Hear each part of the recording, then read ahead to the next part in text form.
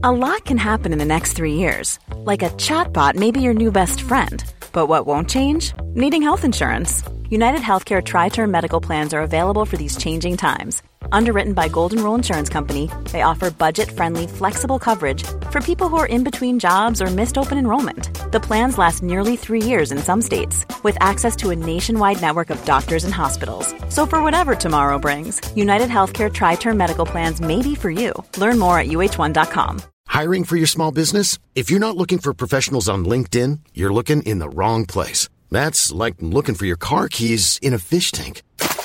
LinkedIn helps you hire professionals you can't find anywhere else, even those who aren't actively searching for a new job but might be open to the perfect role. In a given month, over 70% of LinkedIn users don't even visit other leading job sites. So start looking in the right place. With LinkedIn, you can hire professionals like a professional. Post your free job on linkedin.com/people today. There's never been a faster or easier way to start your weight loss journey than with PlushCare. PlushCare accepts most insurance plans and gives you online access to board-certified physicians who can prescribe FDA-approved weight loss medications like Wegovy and Zepbound for those who qualify. Take charge of your health and speak with a board-certified physician about a weight loss plan that's right for you. Get started today at plushcare.com/weight-loss. That's plushcare.com/weight-loss. plushcare.com/weight-loss. Hello? Hello? Podcast Network Asia.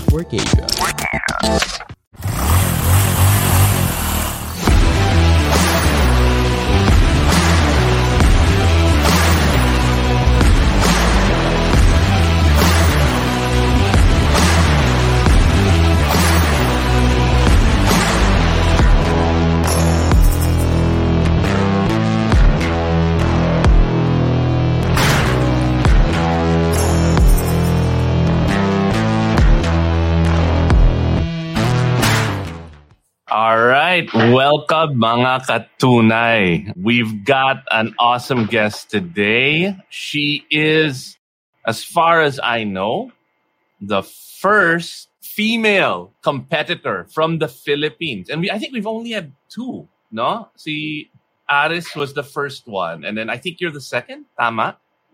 To join BMW GS Trophy Challenge. Miss Cindy Burdette. Hello. Thanks for being on the show, Cindy. Honestly, we met Cindy during our crazy bike night, which was basically just Jolly and two idiots in the background. Like, iniwan namin. And I was like, hey, who's this cool girl? I mean, she seems super nice and she knew Bach. And I was like, let's get her on the show. And then I find out later, Bach tells, siya yung sa BMW GS Trophy. I'm like, what? I had no idea. So thank you for being on the show, Cindy. And we only have a limited amount of time because you're flying out very soon. Yep. Tuesday. But before we jump onto the show, Jolly, what's happening in the moto world? Nako, napakadaming iba. Umuulan pa rin ng mga events. So unang-una, yung na-invite tayo last week. Kailan ba yun? Tama, last week dun sa ating RSA bike night. Ata 20th anniversary. Sa September 30. Tapos that's tomorrow. Bukas. We'll be there. Ano pa? Tapos syempre, Makina Moto Changi sa Circuit Makati. Tapos si Makina Moto Changi pala, may kasama siyang bike show ulit pala na mga puro mga underbone, mga bombahan paingayan ng mga motorcycles. So first yan ever na gagawin ni Zach. So interesting puntahan yan. Yeah, I mean, so the Makina Moto Changi, lots of great deals, lots of shopping. Ako, when I can't ride, I buy, which means I buy a lot. On the flip side, mga kaibigan, mga katunay, iwasan nyo yung mga nagbabato ng mga t-shirt, yung mga ganon. Balita ko sa mga Makina events, doon sa mga ibang helmet brand, delikado. Ano yun, iba? One time lang yun. Hindi na umaulit yun, sabi ni Zach. Hindi na mauulit yun. But yeah, doon lang kayo sa mga well-known helmets, mga Nolan, mga AGV, mga Nex, mga ano. Oo, yung mga nabibili sa Moto Market, sa Ride Manila. Turatec. Yun. Yun, oo. Oh, we're such horrible people, but at least hindi tayo nananakit ng tao. All right. What else? So I'm going to try and swing by Makina. I'm definitely going to go to the Atat Motorcycle Night. In other news, mag-OFW na si Buck Pago. Ayun. Mm-hmm. Uy, si Brando. Racket daw sa Makina Motorcycle. Si Brando, magbebenta. Okay yan. Ay, nandun ka. Kita-kits, Brando. May tunay na rider discount yan, ha? Nagtampo si Jolly na iiwanan tayo. Makunat yan si Brando. Hindi yan nagbibigay ng discount. Bibigay niya sa'yo yung item pag nainis siya. Ganun ba? So dapat ikunin natin si Brando.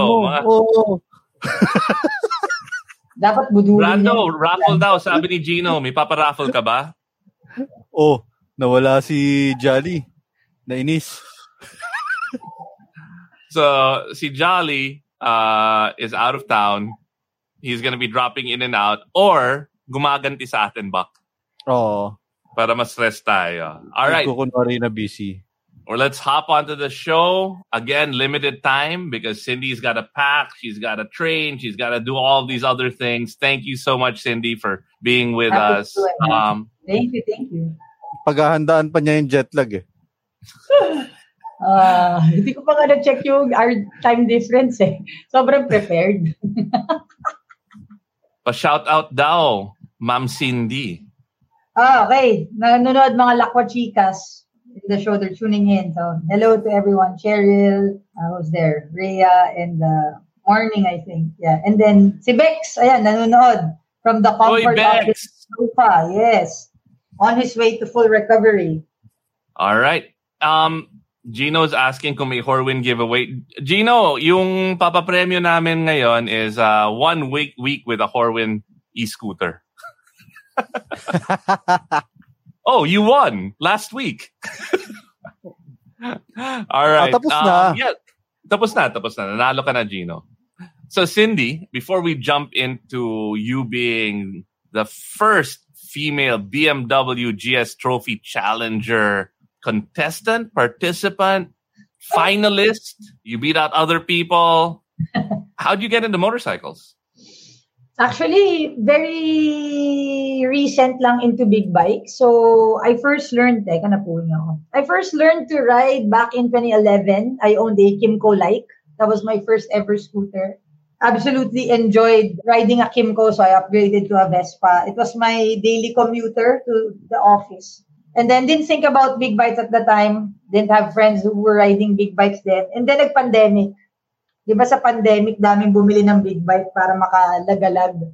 So, it happened that some of my guy friends, they started buying big bikes. Ito yung mga naging ka-Vespa ko na. And then yun, I bought my first ever big bike, which was a RE, a Royal Enfield GT650. Nice bike. Super loved the ride on that bike. From my friend who decided he was gonna stop riding muna. So, second-hand bike, barely used. And then yun, I got introduced to a girl group. Shout out to Jamila who introduced me to Lakwa Chicas. And then yun, from there, parang I've just been in love with riding bikes. Lakwa Chicas. I've heard of that group. I think. Si Jamila. My wife's cousin is with Lakwa Chicas. Sino to? Syempre, I dug my own hole, no? Fuck, ano ba? Okay, syempre, live pa. No, but I would love to, when you get back, baka we can have the Lakwa Chicas on also. Of course. That's going to be a very fun and rowdy event. We are one of the rowdiest bunch of people, but in a good way. So, game. Yun. Okay, so what made you want to get into riding? I've always enjoyed the outdoors. So if I'm not riding, I'm actually in camping gear. I grew up in Subic Bay. So, alam niyo naman, Subic, beach, outdoors, mountains, so Zambales. Yan talaga ang namin, family trip, scuba diving. So, adding motorcycles there was like matic. The super fun, 2 wheels, kung saan sa kayo nakakarating, kung saan sa ang bundok, ilog. So, yun talaga. And di ba nung pandemic, parang there were a lot of places in the metro na hindi mapuntahan. And then, if you had the right reason, the checkpoints could let you through. No? So, may mga checkpoints kaming na nalagpasan. And then yun, talagang, nung una kasi scooter, commute lang eh. It was just a way to get around and avoid traffic. But then the big bike, it wasn't as friendly sa traffic. Pero ang layo ng mararating nyo. You can really go to places we haven't been able to explore on 4 wheels. And it's that, siguro until today, yun ang masasabi ko that's been exciting me a lot. Is really exploring areas na I wouldn't have gone to if they were on 4 wheels. Pero sa motor kaya. Iba talaga if you grew up outside of the metro. Because honestly, riding in the metro is kind of crappy. Right? If I wanted to go to Tagaytay, I have to go through EDSA. You know what I mean? Yung parang iba kung nasa Subic ka na, and in every direction, you don't have to go through hell, diba? Yep. So that's a great place to start riding. Yep. Can you tell us a little bit more about how you got into, you're a new rider. I would never have imagined joining the BMW GS Trophy Challenge. And I've done the training with BMW. I've done and I've been riding forever. Parang, what made you decide and how did you get to that point wherein, you know what, I'm a new rider, screw it, I'll try? Yes. So una, mga road rides kami, di ba?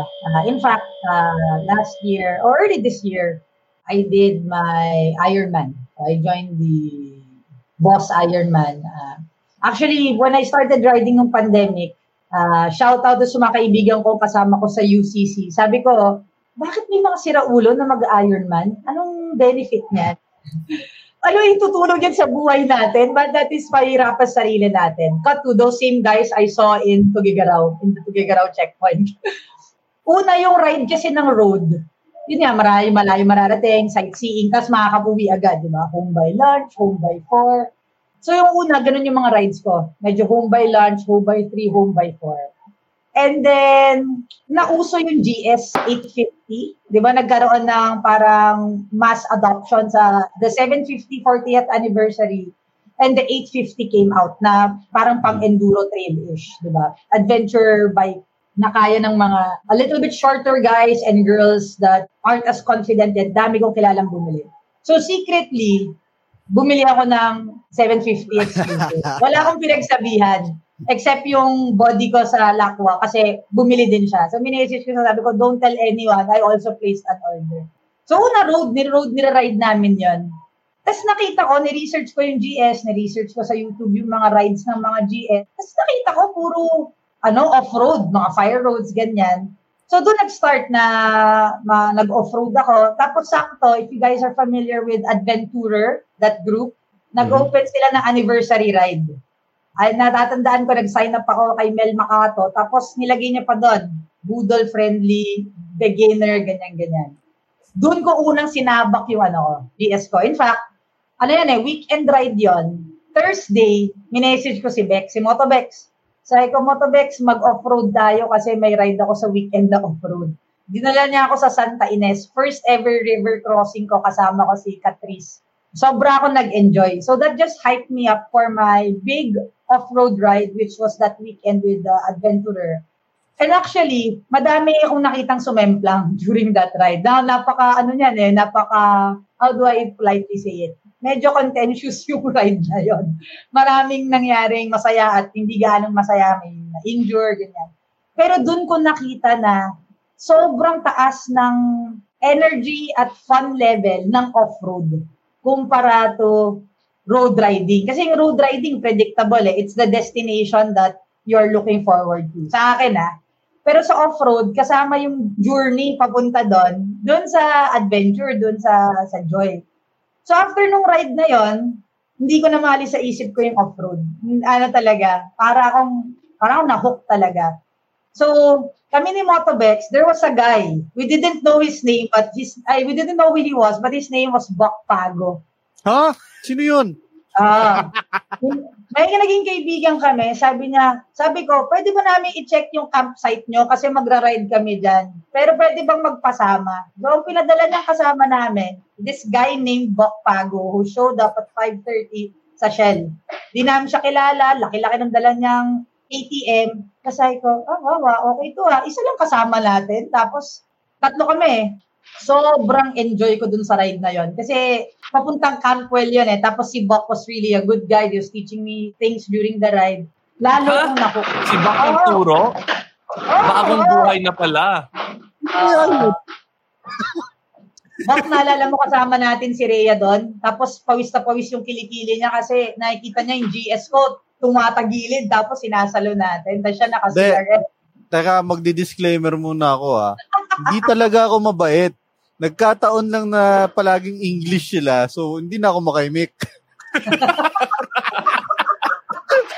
Tapos umulan. Tapos si Motobex, umulan nun kaya sobrang dulas nun daan. Tapos naka-slicks pa ako nun, guys. Pero grabe, sobra ako nag-enjoy. Pagdating namin sa Campwell, sabi ko, shucks, sobrang ganda dito. I'm sure marami pang lugar na pwedeng i-explore off-road. So from there, Bok, Mark Sung, and I, and a few other folks, parang we've created like a regular off-road ride na I actually look forward to a lot. So doon na, dire-diretso na, attending, kasi nga, tama si Iba, medyo hindi naman ako batikang rider. So, Mark Sung has played a really big role in upping my skill level. He always invites me to join him sa trainings. And then ako naman, talagang take advantage doon kasi, alam ko, new rider lang ako. Hi mga macho at sexy chismosa. Ako nga pala si Makoy, ang inyong corporate slave. At ako nga pala si Ingo, ang inyong corporate lucky. Nabalitaan nyo na ba yung pinakabagong chismis? Nandito na kami ngayon sa Podcast Network Asia. Oo nga, kaya samahan nyo kami sa longest running ay yung pinakamahaba comedy podcast sa buong Pilipinas. Di ba pag longest yung pinakamahaba? Oo pare, tayo yung pinakamahaba. Ang Macho Chismisan. Dahil ang tunay na macho, chismoso. Pag longest ba, tayo rin yung pinakamatigas? Okay. How many months from when you started riding to when you said, you know what, I'm gonna try this GS trophy thing? I would say about maybe 9 to 10 months of consistent off-roading. You're crazy. Grabe. That's inspiring and also crazy. You hear about this GS trophy thing, and maybe you can tell us about what GS trophy is for people who don't know. Cool. So every 2 years, there's a competition globally called the GS Trophy. BMW teams around the world send participants to GS Trophy, and then basically ito yung mga best of the best riders on their GS, and then they compete. No? So ito yung trophy talaga. Historically, I think some of our competitors that we've sent to Thailand for the Southeast Asia edition are si Coach Toto Villanueva, Derek Kitchon. If I'm not mistaken, si Vince Tagle, I think, was also part of it, but I may be mistaken. Don't quote me on that. And a few other people. Ngayon, kung pandemic kasi, hindi tayo nakapagpadala ng official delegates natin for the trophy to Thailand. Kasi for many reasons, the pandemic, not enough preparation locally because of the logistics issues. So to compensate and to keep with tradition na every other year nagpa-participate tayo with something like that, the folks at BMW Motorrad Philippines decided, sige, if we miss the trophy, let's do something else. And that's the Follow the Trails in Albania. So basically, itong ride na to, hindi na siya competition. So it's a very it's a very technical off-roading tour in Albania following the trails and the challenges that the competition had. Okay, so yun yung Now in the Philippines, para medyo fair, ginawa ng Motorrad Philippines, ginawa nilang competition. Kaya siya naging GS Challenge Philippines to send the top 5 participants in the challenge. So if you participated in the off-roading clinic and then you joined the qualifiers and the finals, the top 5 participants would be sent to the Follow the Trails Challenge in Albania. So a lot of people are probably drooling and are envious of the fact that how difficult were the qualifiers? What did you have to do? I would say very difficult kasi kunyari ako, in my case, I do a lot of off-roading pero hindi naman namin ginagawa yung mga slow maneuver drills na yon much in the trail eh. Kumbaga, yes, you do your counter weights, you do your technical riding on the pegs, all of those things.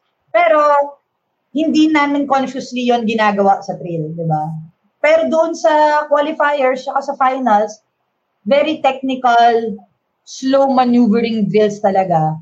And dahil hindi siya sa kalsada, may dagdag layer of difficulty siya. Kasi, ginawa namin siya sa clean fuel motocross park sa may Tagaytay. So, kung alam niyo yun, di ba, medyo baku-baku yun, maraming putek, madulas, kasi umulan din nun. Tapos dun mo gagawin yung slow maneuvering drills, mga plank rides, one-legged slalom, stuff like that. Na again, hindi naman natin regularly ginagawa sa ride, sa trail. So, medyo challenging, I would say. May mga times na parang pinanghinaan na ako ng loob. Especially maganda yung ranking ko nung first day, pero nung second day, medyo nung finals, pinanghinaan ako kasi the first two challenges, di ko nagawa kasi nga sobrang dulas nung terrain. Pero, in-enjoy ko na lang din kasi ang saya ng grupo, ang saya ng mga challenge, masaya sila Coach Toto and Coach Jacob. Ayun, nawalang Diyos from the afternoon onwards, from late morning to afternoon, medyo gumanda yung performance ko. Napasama ako sa top 5. Wow! All right. The next, ipapasa ko na kay Jolly. Hopefully your internet is good because we're gonna talk about bikes and gear. Ayun. So, sakto. Maganda na yung internet. So, nakwento mo, Cindy, nung una, nagsimula ka sa RE650. Paano yung una yung big bike? Parang medyo magkaliw naman yung RE dun sa GS. Paano ka napunta from a classic bike to an adventure bike? Okay. Interesting story. So, yan yung si Moto Connect, di ba? Si Rika. May isang ride na medyo pagod na si Madam, tas Vespa lang dala ko. Tapos si Rika naka GS 70th, sa 40th edition nun. Niloko ko lang siya. Sa kami to sa Manila lang. Sabi ko, uy, paride naman ng GS mo. Biniro ko lang. I wasn't expecting that she would let me ride it for one stop to another. Sabi niya, okay, sige, here. I was like, are you serious? Sige, ride mo lang. Akin na yung Vespa mo. And I got to ride the 40th edition, GS 750. Tapos, dude, sobrang sarap. As in, how is this a bike? Like, hindi mo maramdaman masyado yung lubak, very maneuver, very responsive. So, medyo naglaway na ako. Pero kasi mahal yung 40th anniversary, di ba? So, sabi ko, shucks, pagka may lumabas na medyo pasok sa banga yung budget, I'll see if I can grab one. Sakto, nag-release nga nung parang edition na mas mura ng konti than what they were going for. Dahil lumabas yung version na medyo affordable.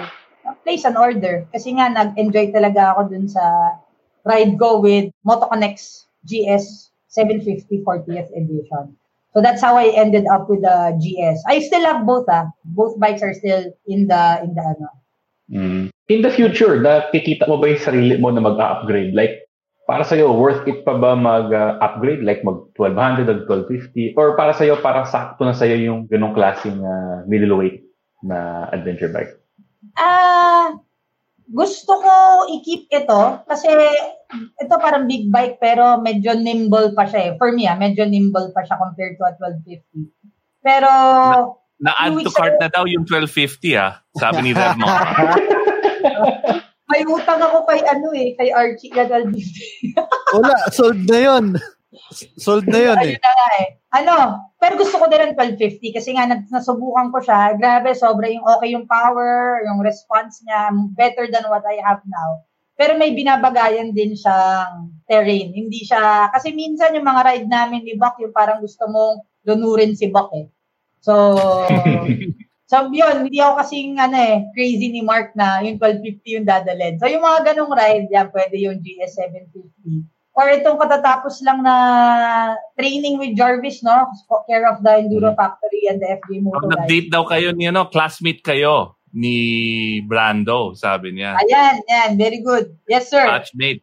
Ayan. So, yung training namin with Jarvis, na-open din yung eyes ko sa sa power ng mga production trail bikes, yung mga enduro bikes. So medyo parang napaisip na parang ganda magkaroon ng ganito pang mga very hard trails, no? So hindi ko pa alam, sir, kung anong upgrade, but definitely dadami po yung bike natin. Dadami pa yung bike. Nako! Dadami pa yung bike. Yeah. Nadamay ka ni Mark Song. Yan ang problema kung kasama mo si Mark Song. Tinan mo si Ibo pabili. Budol na sa trail, budol pa sa bike. Budol ka sa garahe. Lason yun, lason. Mark Song, kung nakikinig ka, lason ka, pre. Sinama lang si Ibo sa Paranaque. Pag uwi, may may KTM na eh. I got Vince's KTM. But no, I can relate because I had a Sportster 1200 and that was the kind of bike wherein ramdam mo lahat. Rigid yun eh.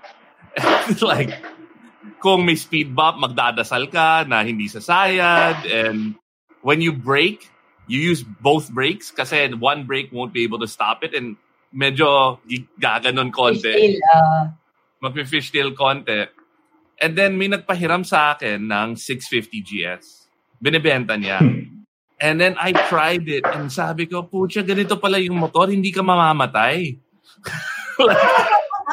First time yung iba nakasubok ng motor na di siya gusto patayin. Oo, may suspension, ang sarap, komportable. After you get off the bike, hindi masakit katawan mo. And then after that, I had multiple predecessors of your bike. I had multiple 650s hanggang yung 650 Dakar. Even the TR650 na Husqvarna is basically part of that lineage. Kamag-anak yan eh. So gets. Uy, Cindy, nabanggit mo pala na yung 1250 parang yung may binabagayan na rider, diba? Tsaka yung terrain. Kasi marami talagang taong talagang bucket list magkaroon ng liter bike na adventure, diba? Mm-hmm. Ano bang payong mabibigay mo sa isang tao na parang sasabihin na parang, uy, gusto ko ng adventure bike? Payo? Number one, parati ko siya sabi, mag-endeavor tayo na kung meron tayong adventure bike, yung kaya nating itayo.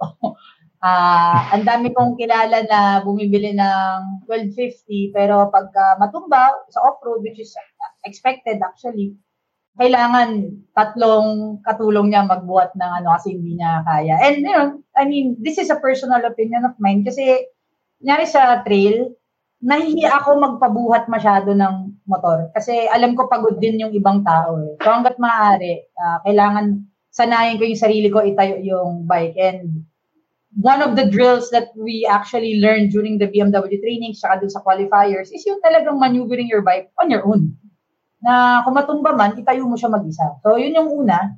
Tsaka, I think, merong stigma ang adventure bikes na, especially the 1250, may going joke tayo na pang Starbucks na malayo lang siya, di ba? Pero, I beg to disagree. I've seen enough GS in the mud, in the sand, in the trail. Kaya nung bike. It's really the rider. So, kung gusto natin ng GS at gusto natin ng adventure bike, huwag tayong matakot na isabak siya o doon sa adventure na dinestin naman siya or dinesign siya to I think yung fear ng mga tao largely is coming from their inexperience, which again, understandable, and marami tayong training and beginner-friendly off-roads na pwedeng puntahan yan. Ayan, yun ang mga ko. At saka girls can do adventure bike. I mean, if you look at the Laco Chicas, half of us are in adventure bikes or maybe even more than half. No? So, ayun, gaya na sinabi ni Iba, the suspension is great, the response is great, it's very controllable. So, girls, let's go. Let's get on those adventures. Diba? Si Jocelyn Snow ba yun? Correct. Diba? 1250 talaga niya. Ang liit na tao nun. Correct. She's what, 5'3", 5'2", I think, if I'm not mistaken. Si Cindy ang next na Jocelyn Snow. Yan ang dream ko, pre. I mean, I'm putting it out there para maging personal goal. Pero, yan ang goal ko, na maging first AT rider from the Philippines that will actually compete in the World Finals ng GS Trophy. So, hopefully, in God's time. Alright. Ako na lang magtatanong. Sandali, bago ka magtanong, may mga pictures ka na i-share, di ba? Kasi iiwanan tayo ni Buck mag-OFW eh. Itatanong ko kay Cindy, paano ka nagpe-prepare ngayon para dun sa biyahe mo papuntang Albania. Tunay na lugar yan, ha? Tunay na lugar yung Albania. Yung actual riding, medyo nalimitahan tayo ng very slight kasi busy talaga sobra dahil nga matagal mawawala. So, puro work. Pero, regularly tayo nasa gym. So, regularly I work out. I do a lot of strength training and cardio training kasi medyo I'm sure you guys can relate. Di ba pag nasa trail, nakakapagod ka, nakakahingal. Especially kung may tumba. Di ba nakakaubos hangin siya. And then, kung hindi ka sanay sa bike mo, medyo i-istorbo ka ng ibang rider na busy din doon sa pinagdadaanan nila para tulungan ka. So, yun yung isa sa mga consistent kahit na nagiging busy ako sa work. Ginagawa ko. And then, thankfully, merong inorganize yung group namin for the Albania trip. This Saturday, meron kaming off-road trail ride and additional skills training on sand this Saturday. So, again, dagdag preparation yon. Pero at the same time, awa ng Diyos kasi yung lifestyle ko, very outdoor eh. And I've had enough saddle time this past couple of months na off-road talaga. Ilang balik sa Mapanuepe, ilang balik sa, Sierra Madre, B1, kung ano-anong ruta dyan. Minsan ako din nagulat kasi parang, single track papunta sa putik at tubig. Ba't natin dala yung GS dito? But, nakasurvive. Tapos pagkadulo, parang, shucks, nalagpasan ko yun, tapos buhay pa ako. So, I think okay naman yun. But, I wish I had more saddle time this week and last week, no? But yun nga, medyo crammed na sa work eh. So, di nakaride masyado. So, yung mga dadalin mo sa Albania. Yan, ready ka na? Yan ang masasabi ko, sobra akong kinakabahan. Kasi pag nandun na, hindi pwedeng sabihin, iba, pairam naman ng ganito mo, di ba? So, definitely, ang bawal mawala, obviously, yung helmet natin at saka yung off-road boots ko to make sure di masira yung paa ko. But, itong recent addition to sa gear ko is yung knee brace. So, in one of our rides kasi, off-road, sand, medyo pagod na ako, na fishtail yung bike, and instead of letting the bike go on its own, di ako agad nakakalas dun sa bike. Medyo nagka-partial MCL tear ako. Thankfully, because of my strengthening, because of my conditioning coach, medyo na-remedyohan ka agad. In 2 weeks time, nakaride na ulit ako and could lift and squat.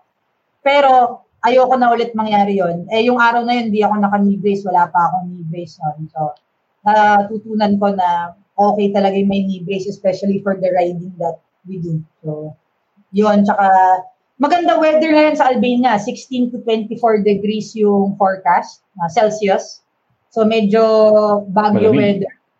So, makakapagdala tayo ng tamang jacket na may elbow pads, chest pro, at saka back padding. And then, yung ever so reliable hydration na climb.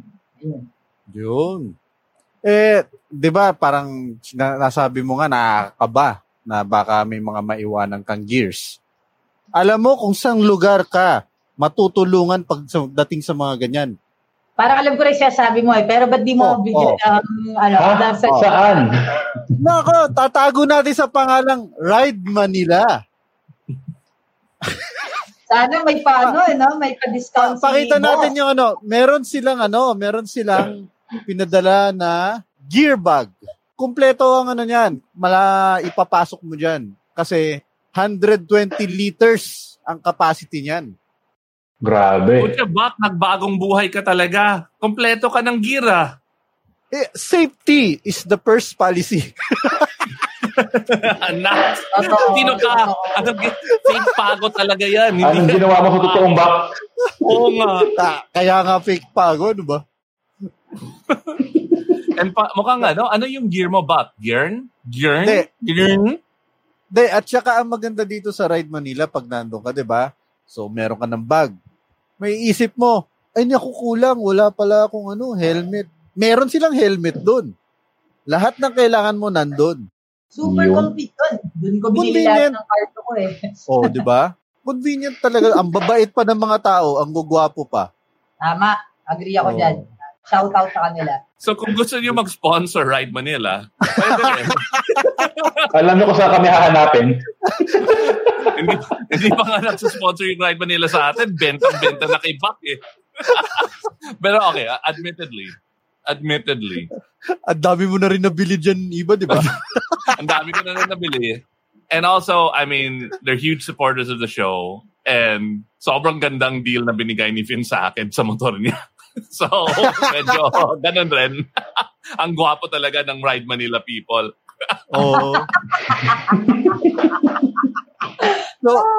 So, hindi kung yung mga gamit ka pang wala pa, malamang sa malamang meron sa Ride Manila yan.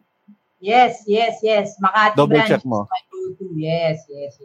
Love that place. Sige, definitely. May message ko din sila, boss, na pupunta ako. Malay mo, tulad mo, meron din silang sponsor nila ako, parang kayo, di ba? Oo, hindi natin masabi. Siyempre. Hindi official sponsor, pero best friends. Yes. No, but I mean, Buck, question. Ba't may bagahe ka? Ba't parang nakapack ka? Naku, parang aalis yata ako. Hindi ko alam eh. Pupunta rin yata ako ng Europe. Albania ka ba? Sa Tuesday. Sa Alemania. Yun ba yung Yun ba yung Tagalog nung Di ba? Alemania. Oo, Alemania. Hindi La Germania. Hindi. Ang La Germania, yun? Ironically, gawa sa Italy yata yung mga La Germania. Talaga? La Germania. So, meron tayo doon gagawin. Papakita natin next week. Magre-report ako galing doon. Nax naman. Parang parang sinastock mo yata si Cindy Sabihin ko pa lang hindi nyo matantanan ni Mark sa budol ba yan? Bigla kayong nandun na rin kayo sa iyo. Kwento ko lang, sabi mo na yung stock. Nung GS Trophy dito sa Pilipinas, dun sa, sa Tagaytay, sa Clean Fuel Racetrack, di alam nila Cindy, nandun kami sa taas. Di kami nagpapaalam. Sinisigawan namin siya ng Happy birthday, Cindy! Kaya, hindi ba kaya hindi nakatapos birthday niya talaga. Hindi nakatapos yun ng challenge, nadi-distract sa inyo? Hindi, so yan. Sobrang thankful ko nga dun sila Kasi sinasabi nila, ang banu mo. Moral support yun. Speaking of, nandyan si Vince, no? Sabi niya, vlogger, Bak, kapal hiningi mo ba yun, mga gamit? Ha? Kakapalan mo rin lang naman mukha. Kapalan mo na. Ano sabi mo, Bak? Vince, vlogger ako. Uy, vlogger ako. Pahingin ng gamit. Kalabit pengi. Pairam ng demo unit the bag. Ba-vlog ko to sa Alemania. Wala ako. Siguraduhin mo, fake pago. Mag-vlog ka sa Alemania. Siguraduhin mo may at least 5 views. May 4 na. May sa Silang daw, hindi Tagaytay. Tama naman po. Sa Silang, Cavite. Tama. I stand corrected. Ayan. Hello, people of the earth. This is Red, host of Bago Matulog with Red Olguero, wherein I don't use this voice. It's actually a late night show podcast. My guests are people who are very passionate about what they do, and we talk about that. So check it out on Spotify or wherever you hear your podcasts. Just search Bago Matulog with Red Olguero.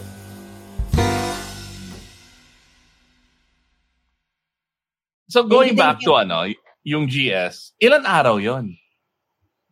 So we arrived there on the 5th.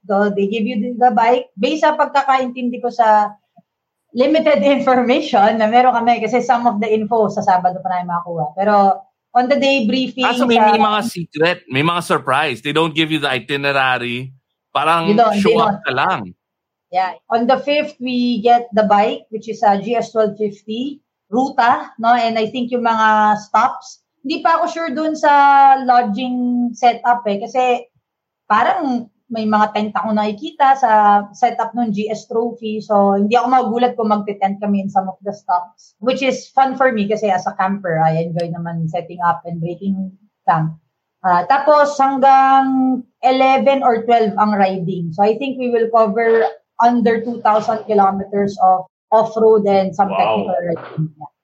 You have an 850. No? I have a GS 750 exclusive. 750. Yeah. You don't have much experience with the 1250. Is that going to be a challenge? Yes and no. Kasi, so nakahiram actually ako ng 1250 sa the generosity of the RSA Libis people. They lent me a 1250 pero sobrang nakakatawa kasi nawala ko yung susi habang gamit ko. So, i-record nila yung... Sobrang tawang-tawa kaming lahat. Partly naiyak ako kasi never pa ako nakawala ng susi. Then yung loaner bike time naiwala ko yung susi. Pero, ang masasabi ko sa totoo lang, mas nadalian ako sa 1250. Kasi dahil medyo the center of gravity sits low to the ground, it was so easy to maneuver on it, yung mga handle lock stuff. Yung 850, 750 kasi medyo top heavy kung na-try nyo na, di ba? Medyo the moment na tumilt siya more than you can counterweight, dapa talaga siya. Yung 1250, actually, sarap kahit bitawan mo, umaandar Mas kinabahan pa ako dun sa yung cruise control. Kasi hinahabol niya yung speed na sinet mo sa cruise control. Gawagano ako. But I don't think it's going to be a problem. Baka lang, doon sa weight nung bike, syempre, significantly heavier yung I second the motion. Pero arguably, I dropped my 1200 GS before and sa fire road, pababa, pa ganon. And I was like, oh crap, if I drop it, hindi ko mabubuhat. Pero when it falls, it doesn't fall like that. It falls like ganyan lang. So you're just like, kayang-kaya to. Totoo. Kasi boxer engine din, diba? Yung sa akin, iba, natumba ako dun sa GS ko sa Lahar. Tapos yung cylinder bumaon sa buhangin. Yun ang mahirap. Ay, iba yun. Apat na kami bumubuhat, parang natanim. Correct. May mga kaibigan ako na nagpunta ng Mapanuepe. Di ko alam ba't yung rutang pinili nila, yung pang 4x4 na ruta. No, ayun, naglubugan yung mga 1250. At least may dalang pala. May dalang pala. Tama naman, di ba? Hukayin mo na yung na-stock. Actually, yung iba tinutumba, tapos di ba yung i-jimmy yung bike para makalabas dun sa butas. So, ayun din pala. Yung mga adventure bike, they can take the beating di ba? So, yung iba kasi ayaw magasgas, binibila ng crash card, pero minsan di makatikim ng crash. I can attest to that since Mr. Tagle is requesting for me to speak in English. We've been training with Toto Villanueva with different kinds of motorbikes. And the GS, surprisingly, it's very friendly user among all the ADV bikes. Bak, parang may nosebleed ka Alam mo, hindi ko aakalaing sasabihin ni Bak yun. Yung kakasabi lang niya buong buhay ko. Siyempre, baka nakikinig si Archie magmi-meeting pa naman tayo this week. Pinakain tayo. And we threw a party for like 100 people, man. Send mo yun, Bianca, tapos padala mo kay Archie. Pinapita pa tayo sa tech rehearsal. No, but I agree with Bob. Sa totoo lang. It's very confidence inspiring because it's very big, the size of it. Pero once na sinakyan mo na, ito pala yung sinasabi nilang bakit komportable ang GS. Yep. Diba? You know what's funny? Feeling ko jolly, Cindy. Nung nag-apply si Bak ng visa, ganyan siya magsalita. sa consulate. You know. Pa kasi sa Albania, di ba? Doon yung main office nung GS. Baka dinescribe pa niya, I really like GS. Salute. Ayun. Pero seryoso yung sa Albania. Kasi alam ko, di ba yung yung sa Florante at Laura? Hindi! Ano ka ba? Albania yung sa Florante at Laura. Kaya nagulat ako na lugar talaga siya talaga. Prinsipe siya. Tama ba yun? Prinsipe siya sa Albania. Tama. Albania correct. In all fairness, parang namang may mga spots sa Albania na very, talaga, hidden gems, ganyan, very, maganda talaga. Hindi, ang original, Kingdom of Burdette. Okay, before we go into Florante at Laura and a critical discussion about this Filipino masterpiece, I want to ask, our last show, we had sila Vince on and sila Brando and the Enduro Factory guys. And I think it was Vince who said, noon nakatikim siya ng off-road, parang ganun din, Cindy, yung nangyari sa kanya. Pinag-inipan niya, noon nakatry siya ng enduro, parang hindi siya, parang during the week, yun lang iniisip niya. When I went off-road with Buck and ganun rin, pinag-inipan ko rin. Pero it was a fucking nightmare. Hindi siya dream. Ayoko na. Maraming can relate yan. Now here's, I was thinking, and I didn't bring this up last show, that I wanted to. And may reason na may budol. And it's really to help you become a better rider. Because may studies on how people learn and how they absorb information and skills and knowledge. And the best way really to learn is through through stress and actual pain. That's how we're wired to learn. So yung budol na yan, may science pala yan. Nandun para tulungan ka gumaling. May psychology. So ethical pala ang budol. Hindi dahil gusto ko pagtripan ng kaibigan. Gusto na maging better person. May ethical, meron ethical. Meron din unethical. Oo, meron din sadista. Meron din sadista na budol. And meron din, yung mabait na budol. Kaya yan, matututo yan. Okay lang naman sadistang budol basta consensual. Yun. Tama, walang pilitan. Walang pilitan. Tulungan. Yun ang isa sa pinaka-favorite part ko. I remember we did a Santa Rosario ride na sa looban ng bundok. Very, very challenging ride. Tapos umulan sa loob. Tatlo lang kami. Ako, si Gerb, at saka si Eric, who's an ex-Navy SEAL. Sobrang challenging talaga apat pala kami, si Miguel. Sobrang challenging nung ride talaga. As in, dapat in and out kami doon in 10 hours. Pero inabot na kami ng 10 hours. We haven't even reached the half, which is yung falls na gusto namin puntahan. Pero ang galing, yung talagang tulungan na kahit na parang ba't ba natin to ginagawa. Yung lalim ng putik, tumatayo yung mga adventure bike nang walang side stand. Pero ang saya nung tulungan, saya nung parang magdi-discuss pa nung diskarte dito, yung linya. And then pagpalpak, tatawa lang, tapos yung next one, matututo na from the mistake nung una. Sobrang enjoy. Actually, yun yung pinaka-enjoyable part for me, yung camaraderie. I'm sorry, no. Nope.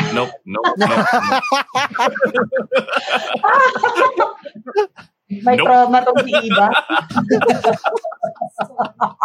Kaya nung nakita nila yung sinesend nila yung mga video, nag-off-road sila kasama si Iba. Dari, tara, ikaw naman, sama ka. Hindi, okay na ako. Kayo na lang, antayin ko kayo sa lunch area.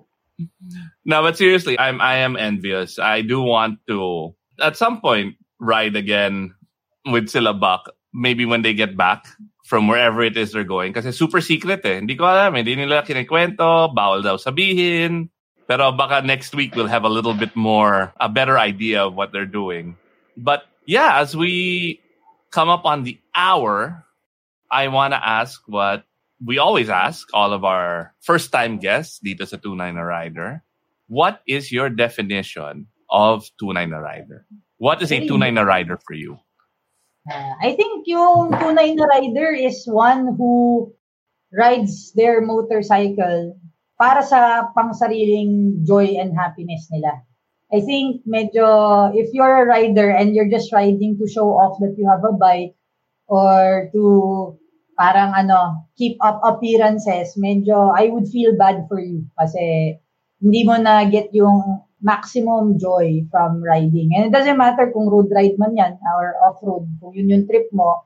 If you're riding for what your trip is, tunay na rider ka para sa akin. Yon, awesome. I agree. There's something about riding that parang hindi mo kailangan mag-meditate, generally, except for maybe Alvin D, almost all riders I've met are happy people. You know what I mean? Yung parang... Nakamute ka, fake pago. Bakit accept si Alvin D? Kasi si Alvin is happy when he's angry eh. Pinapagalitan ka. Doon yung happiness niya eh. Wala naman may pantol. Yung mga ganon. But I agree though. I agree. There's something about and lalo na adventure riders, 'di ba? They're the quickest to smile, yung mga enduro, yung mga off-road. Parang you're more accepting. You don't you realize you can't impose and control everything and you just kind of flow. Totoo. Lalo iba sa off-road, kaya talagang looking forward ako mag-off-road tayo. Lumalabas talaga yung totoong ugali ng tao pag under stress. Hanip sa tao Siguro di iba. No. No. Pero when Buck and Mark comes back, I really wanna and I'm gonna do another session with Coach Toto and Coach Joey. Nandito si Coach Joey. Yes, when Coach Buck and Mark come back. Mag-road riding pa tayo with Coach Joey. Pero, before natin gawin yung mga ride na yan, kailangan natin pumunta ng Ride Manila. Oo, para makagamit tayo ng tama at kalidad ng motorcycle gears. Tsaka Buck, feeling ko na, the reason why, Vince, actually, I don't think Buck should speak in English. Kasi pag naintindihan siya ng mga brands, pag naintindihan siya ng mga kriga, mawawala yan sa inyo eh. Oh no, I'm not that kind of person, Iba. Trust me. Alright. Yung pagkakasabi mo ng trust me, nakaka-distrust na agad. Cindy, is there anything you wanna share with our puro mga tropa natin to before we wrap up? Oh yun, nandiyan na si Mark Song. Si Moto Connect. Nasa Thailand. Okay na, hindi naabutan ni Mark yung mga trash talk natin sa kanya. Kasalanan niya lahat. Si Mark. Kasalanan niya lahat yan. Words of wisdom. Sobrang budol. Ako talaga, I really highly encourage everyone kung gusto nyong itry ang off-roading, maraming ways na hindi kayo matotrauma na mag-ride, no? So, pumili kayo ng kasama nyong bubudol sa inyo. O, yan. Unang-una, wag si Bakpago. Ayan na. May clue. Tapos, ride lang. Huwag kayong matakot. Kasi yung pagbagsak, yung pagsemplang, part naman yan with the right protection, right gear, and obviously right skills and training. Walang mangyayari sa inyong will prevent you from riding again, no? So, really highly encourage people to try off-road. Actually, sa Lakwa Chicas, isa rin to sa mga talagang pinopromote ko yung master your ride, your bike, different terrains, no, including off-road. Yun, and then, siguro, enjoy lang natin yung pagra-ride. Huwag tayong maging toxic. I super agree with Iba na pag nagra-ride tayo, nakaka-meditate tayo, nawawala yung mga, pansamantala nawawala yung mga problema kasi yung focus mo lang is yung ride mo. Super agree ako dyan. So, kung may mga nag-iisip mag-ride, nanonood nito, huwag na kayong mag-hesitate. Ride na. Yun. Alright, Jolly, Buck, anything else? Nothing else, Mr. Iba. Nothing else matters. I am fine, Mr. Bernardo. Nothing else, the mattress. Mark, when you guys get back daw, sabi ni Mark Song, Cindy. Yes. We'll do all-female training pagbalik namin. Alright. Ito na naman tayo sa budol. Commercial, mabilis lang. So, kami sa Campwell. I was enjoying my 750. Biglang sabi ni Mark Song, bili mo na yung 1250 ni Sid Maderaso. Binibenta niya, gusto mo kausapin mo para maganda yung terms mo. Kunin mo na daw. Sabi ko, friend ko din si Sid, okay lang, huwag mo na siyang kausapin, huwag siyang gambalain, okay na ako. Hindi, tanggapin mo yung offer ni Mark. Magaling talaga mag-negotiate yan. Agree. Wala naman mawawala. Oo. Take him up on that offer. Next year. Ako, pumunta ako pa rin niya. Wala akong balak bumili ng motor. Pag uwi ko, naka 790 na ako. Bago ka na, di ba? Di ba? So, game, okay lang yun. And on that note, good luck, Cindy. I'm sure you're gonna have a blast. It's gonna be awesome. And please keep us updated.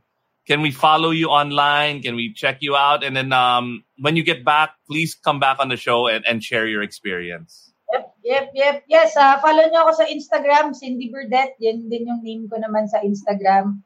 Tsaka feel free to follow or add me on Facebook. And then, ano yan, iba. I wanna record a lot of our riding sa Albania para I can share the beauty of Albania and then, somebody like me. Palabas natin next week. Hindi, ikaw yung topic next week eh. All right. So next month, it's October now. We're gonna have an event someplace, somewhere, sometime. We'll tell you when we figure it out. Bye. Bye. Bye-bye. Good night. Bye-bye.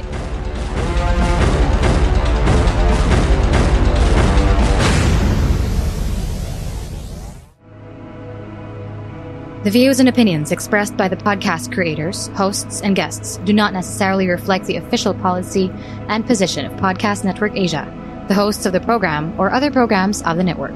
Any content provided by the people on the podcast are of their own opinion and are not intended to malign any religion, ethnic group, club, organization, company, individual, or anyone or anything.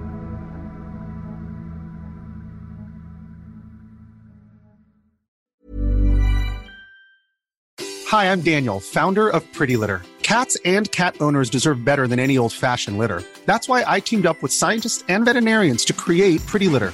Its innovative crystal formula has superior odor control and weighs up to 80% less than clay litter. Pretty Litter even monitors health by changing colors to help detect early signs of potential illness. It's the world's smartest kitty litter. Go to prettylitter.com and use code ACAST for 20% off your first order and a free cat toy. Terms and conditions apply. See site for details.